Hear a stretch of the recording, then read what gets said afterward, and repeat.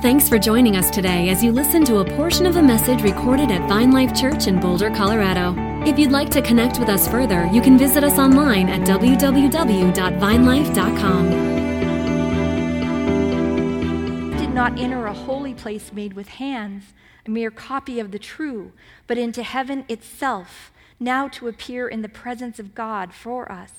Nor was it that he would offer himself often, as the high priest enters the holy place year by year, with blood that is not his. Otherwise he would have needed to suffer often since the foundation of the world.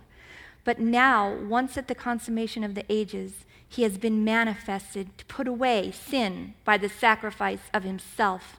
And inasmuch as it is appointed for men to die once, and after this comes judgment, so Christ also, having been offered once to bear the sins of many, will appear a second time for salvation without reference to sin to those who eagerly await him. Hebrews 7:26 and 27 says, "For it is fitting for us to have such a high priest, holy, innocent, undefiled, separated from sinners, exalted above the heavens, who does not need daily, like the priest, to offer up sacrifices, first for his own sins and then for the sins of the people, because this he did once for all when he offered up himself." And then 1 Peter, "But you are," speaking to us now, "a chosen race, a royal priesthood, a holy nation, a people for God's own possession, so that you may proclaim the excellencies of him who has called you out of darkness into his marvelous light. For you were not a people, but now you are the people of God. You had not received mercy, but now you have received mercy." Okay, got my glasses, got my paper. Now we have an insight. I just want us to focus on the holy place again in Christ. Now we have access to the throne room in heaven, in the true. Let's look at what Paul says. Paul says in 1 Corinthians, "Do you not know that you are a temple of God, and the Spirit of God dwells in you?" This word temple in this passage is naos, and it means the holy place and the holy of holies. So when God says that we are a temple, God is referring back to what the Hebrews understood is this place. So I just want us to picture for a moment. We have the sevenfold Spirit of God, the light, the revelation, the amazing anointing that flows from the Spirit of God in this place, in our hearts. As we enter into our hearts to bring prayer and intercession before the throne, this is where we are. We have a new covenant in Christ. We get to eat of his flesh and drink his blood. We get to have our daily bread. We get to fellowship and linger and be, I love what Piper's quoted as, we get to behold and be held in this place before the throne. There is no more veil, so the very presence and throne of God is before us, and we come before him and we pray according to what Christ has done for us. His intercession happened. He always stands to enforce what he has done before the throne. But the act of intercession in making atonement for our sins is finished. Our prayers then, as high priests, as the royal priesthood, following Jesus, is to stand and agree with what Jesus has done, to make petitions that are in alignment with what Christ is praying for us. This is the picture of what goes on in our prayer closet as we wait on the Lord and we wait on the Spirit and we hear from him his voice. And he lights the word and brings revelation to the word. So I just wanted you to see this holy place and this throne. I missed a very key piece, and that is that once a year, these are the priests that do this in this holy place, but once a year, the high priest would take the coals from the altar, bring it into the incense, the altar of incense, all in gold. And he would offer prayers and take a censer of what was in this altar of incense, which is the very altar that we read when we first began in the heavenly place that the angel took from. He takes this and he enters behind the veil, and he's got a rope tied to his ankle in case he dies or messes up and he's killed, because no one can come back here. And he places that incense fire coals onto the mercy seat. That is where heaven touched earth and righteousness kissed mercy. That is the intercession of Jesus on this ark. He would sprinkle this ark in the front and in the back 7 times with the blood from the sacrifice.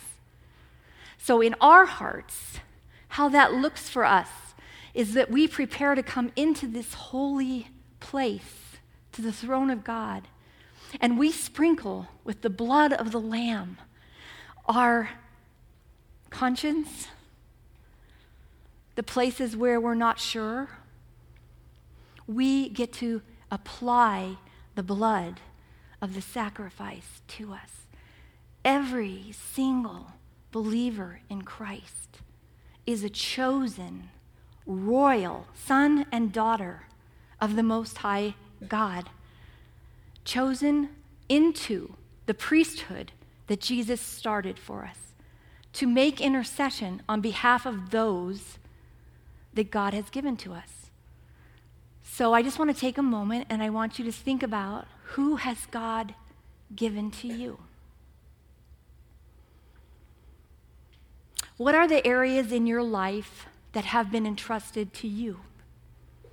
Because that is the area that we need to come into the holy place, which is now our hearts, and stand before the living God in the very presence of heaven to make intercession as a royal priest. So as you're thinking about these things, I just want to tell you the story of Juliana, my middle child. I went to Jerusalem with her, and we were at a taping of Jesus, the One and Only with Beth Moore, and I've told this to some of you, have heard this before. But in this taping of the Bible study, there were hundreds of us out in the lobby, and we would have to wait for them to set up. And my daughter would start to sing and worship. And the entire hundreds of people then were a cappella just worshiping in the lobby. And Beth Moore was so taken, this happened every time we had to wait before another session, that she had a night of worship for all of us. She called us the worshiping crowd. But there was one night in the hotel room where I was awoken like that. And at the door of the hotel, I saw a demon. And he was cloaked. And he was standing at the door like this. And I was tired. And it's not that I see demons all the time, but I see enough that it was like, and I went back to sleep. The next thing I know, my daughter is just literally jumping on top of me and crying. And she had been given a dream of intimidation and fear and just, don't you worship, and all this stuff on her. But what I wanted you to see is what I had been entrusted with my 17-year-old daughter, was a protection. And the enemy could not go to her unless he came to and showed himself to me. And I did nothing. It was just like this for her. And so then I had to pray and pray over Juliana. But I say that because we have been entrusted. It's real. It's important. It's real. These are real scenarios where life and death, salvation and hell stand in the balance. So the things that you have been entrusted to, every one of us gets to come into our heart before the throne and stand on the intercession that Jesus has already done and is doing forever before the Father and enforce the things that he has given to us, enforce the things that are ours because of what he did.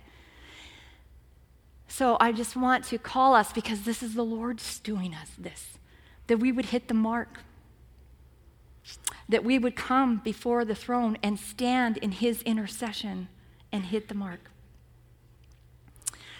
So I'd like to just end with us just standing, and I'm going to just make some proclamations about who we are. And if you would, I want you to feel your heart.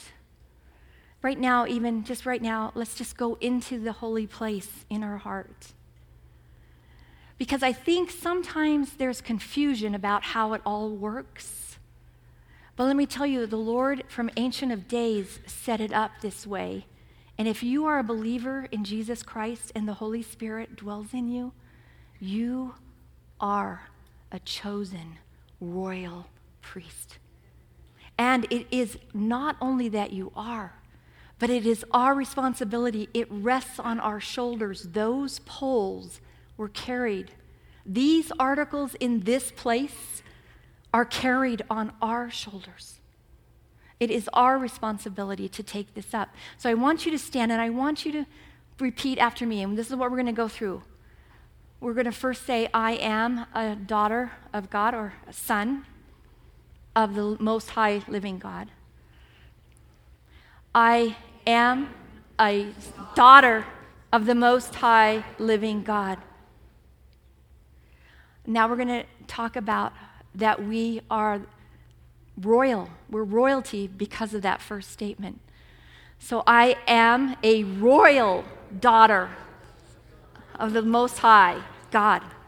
The King of Kings, Jesus, he's my papa, husband, brother. Okay, and then the last thing is I am a chosen race. I am a royal priest. I am a chosen race. I am a royal priest. And I get to enter into the Holy of Holies with my Heavenly Father to bring forth the prayers, the praise, the fellowship, the communion, the enforcement, all of it in this place. Amen? Amen. In Jesus' name.